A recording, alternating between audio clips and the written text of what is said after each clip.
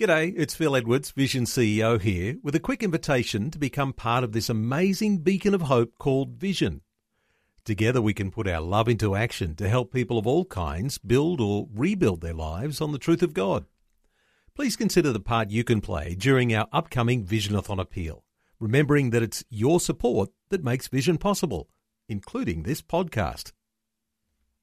Life, culture, and current events from a biblical perspective. 2020 on Vision. Isn't it wonderful to experience the great outdoors? And I wonder whether there might be something significant in the heart of men in particular that do love an adventure, a even wilderness experience, so that they can hone skills that seem to be innate in some way. Let's talk today about the Fourth Musketeer. It's a ministry that is around men, and they take men into a wilderness situation for a few days. So you're camping out, and all of the challenges that happen in the great outdoors do tend to bring the best out in men. Let's talk about an extreme character challenge that's coming up for the men's ministry called the Fourth Musketeer. It's coming up very shortly. Michael Oon is the CEO of the Fourth Musketeer in Australia. Michael, welcome back to 2020. Thank you, Neil. Look forward to having this chat with you, mate.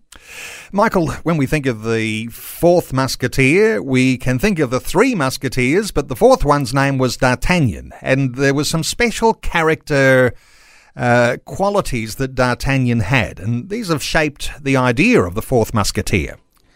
D'Artagnan is a little rascal, and he came from the village and wanting to be a musketeer. And in his journey, he got mentored by three musketeers who showed him how to respect, how to be a good man. And eventually, he graduated to be a musketeer, and as such, he became the man whom the king will trust. And this is what a musketeer is. A musketeer is someone who wants to serve the king, fight for the king, and even die for the king. So when a pastor of a church picked up that story from Alexander Dumas and read it, it inspired him to start a men's movement called the Fourth Musketeer. I can't help but think that right now in headlines around Australia, there are all sorts of stories of youth crime and youth gone astray and whole communities that are challenged right now with young people in particular, and I think it's particularly young men. I wonder if there's a symptom that happens in our society that perhaps our leaders, our governments, haven't recognised, but as the Christian church, we can see something a little deeper here in the way that men can relate together when you get them out of a circumstance and you get them rubbing shoulders with one another and bringing out the best character traits. That's quite right. I think if we can take men away from the city life and go out in the wilderness, that's a really beautiful place and a great environment for them to learn. I think really there are limitations if you learn in a four-wall classroom. But when you're out there in creation, learning in the wilderness, everything moves, everything's dynamic, everything is different. You are challenged in a very different way. And the way you learn is so different from being just static. This is dynamic. This is out there. And this is why I think it creates a good environment for young people as well as older men. When they're together out there learning together, it's a great place to be.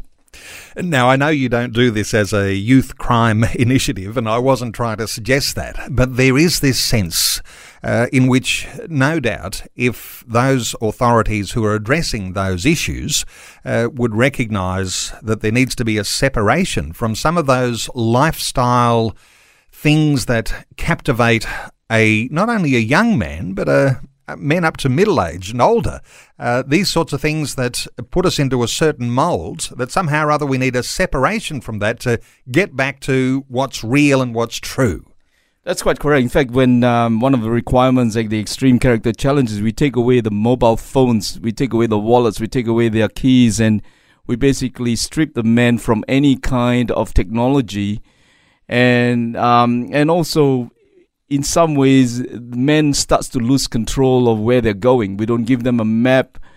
We deliberately challenge them to try to work with us. And as such, when man is out of control, when they're not connected with technology, they think they're going to be really, they think they're going to be in real trouble initially, but as they progressively continue with us in a 4-day weekend, they're starting to find that there's a different way of living. There's a different way of connecting with God. In fact, they feel that the hustle and bustle, the noise is a lot less, and they can tune in to God's voice so much better when they're out there in the wilderness.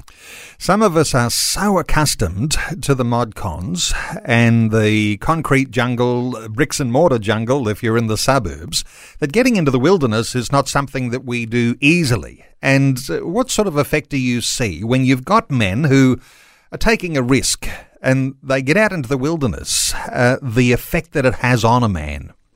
The two things that really showed that I noticed very clearly with the men out there. The first thing is that when you're out in the wilderness, it brings a different perspective to life.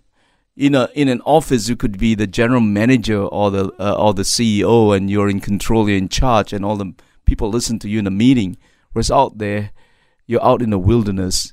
Nothing is under your control. Nothing obeys you, and anything could happen. So there's a sense of danger. There's a sense of exploration. There's a real big excitement about the adventure that's going on. So you're not in control, but you're exposed. You're thrown into an environment that is wild, that's not cultivated, that anything could happen, and that really is the excitement that brings men out there. What comes to mind as I hear you describe that is Moses. And, this is before he was called by God, but we know that after he fled Egypt, he went into the wilderness and was there for 40 years. But it was in the wilderness experience that he had this wonderful opportunity to see the bush burning and had an encounter with God in such an incredible way that he went on then, of course, to lead the children of Israel out of Egypt. I wonder if there's any relevance to that story in what can happen in the life of an ordinary man. When you go into the wilderness, everything slows down. Everything slows down to a pace. That is the walking pace. The walking pace is 5 kilometers per hour. You know what? A theologian says that is the pace of God. God's pace is 5 kilometers per hour. It is slower than the technology speed. It's slower than the Wi-Fi, but it is the Lord of all speeds, because it's the speed of love. It's the speed of God's love for you. And once you walk at that pace, you are connected with Him. You can hear Him. You talk with Him. He talks to you. And this is why men should go into the wilderness. It's time to slow down. It's time to really walk at the pace that God has set for us. And we've forgotten all about it. And it's time we get back there into the wilderness.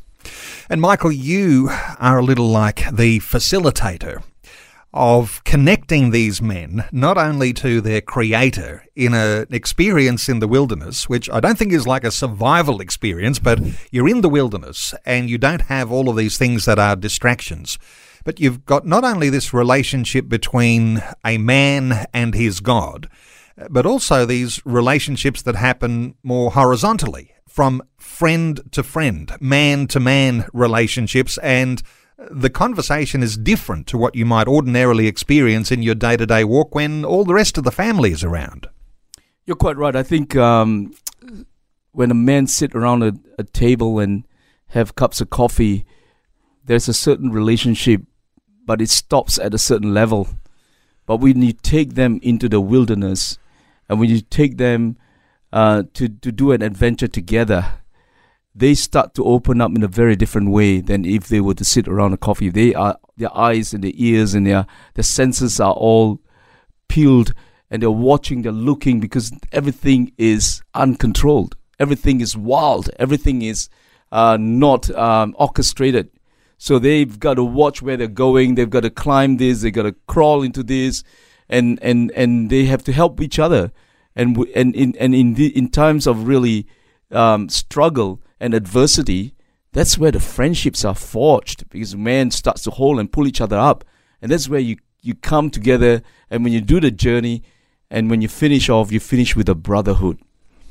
Michael, you've done this lots of times now. There must be tremendous testimonies that have come from men who have had an incredible experience as they have set everything else aside, and you've gone on to an extreme character challenge. Can you reflect on a story that you might have in mind of how this dynamically affects a man? There was a father whose son stopped talking to him for 2 years. And he said, I've got to really get my son to come along, and so maybe we could repair the relationship and we could become good father and son again. So they both came, and I saw them arguing in the tent as they were trying to sort themselves up. The next day, they're still arguing. And the father looked at me as if, hey, what's going on? This thing is not working. I just shrugged my shoulder and just say, let's just keep going. I just noticed that the son wasn't cooperating. The father was trying really hard. And in that extreme character challenge, there's a requirement for the man to pick up a piece of rock to represent the burden and climb up the hill and lay it at the foot of the cross. The father picked a big rock, heavy. The son just picked a little pebble and just say, oh, it doesn't matter. That's the kind of attitude he had. But as they climbed the hill, the father was just sweating his guts off. Eventually he arrived at the bottom of the cross on top of the hill. He laid that rock down, and he could not take it anymore. He was beside himself. He was just in tears. Next minute, I saw a hand wrapped around the father's shoulder, and it's the son crying together with his father. So you have a repair of relationships. And of course, as Christian men, we know that we put God first.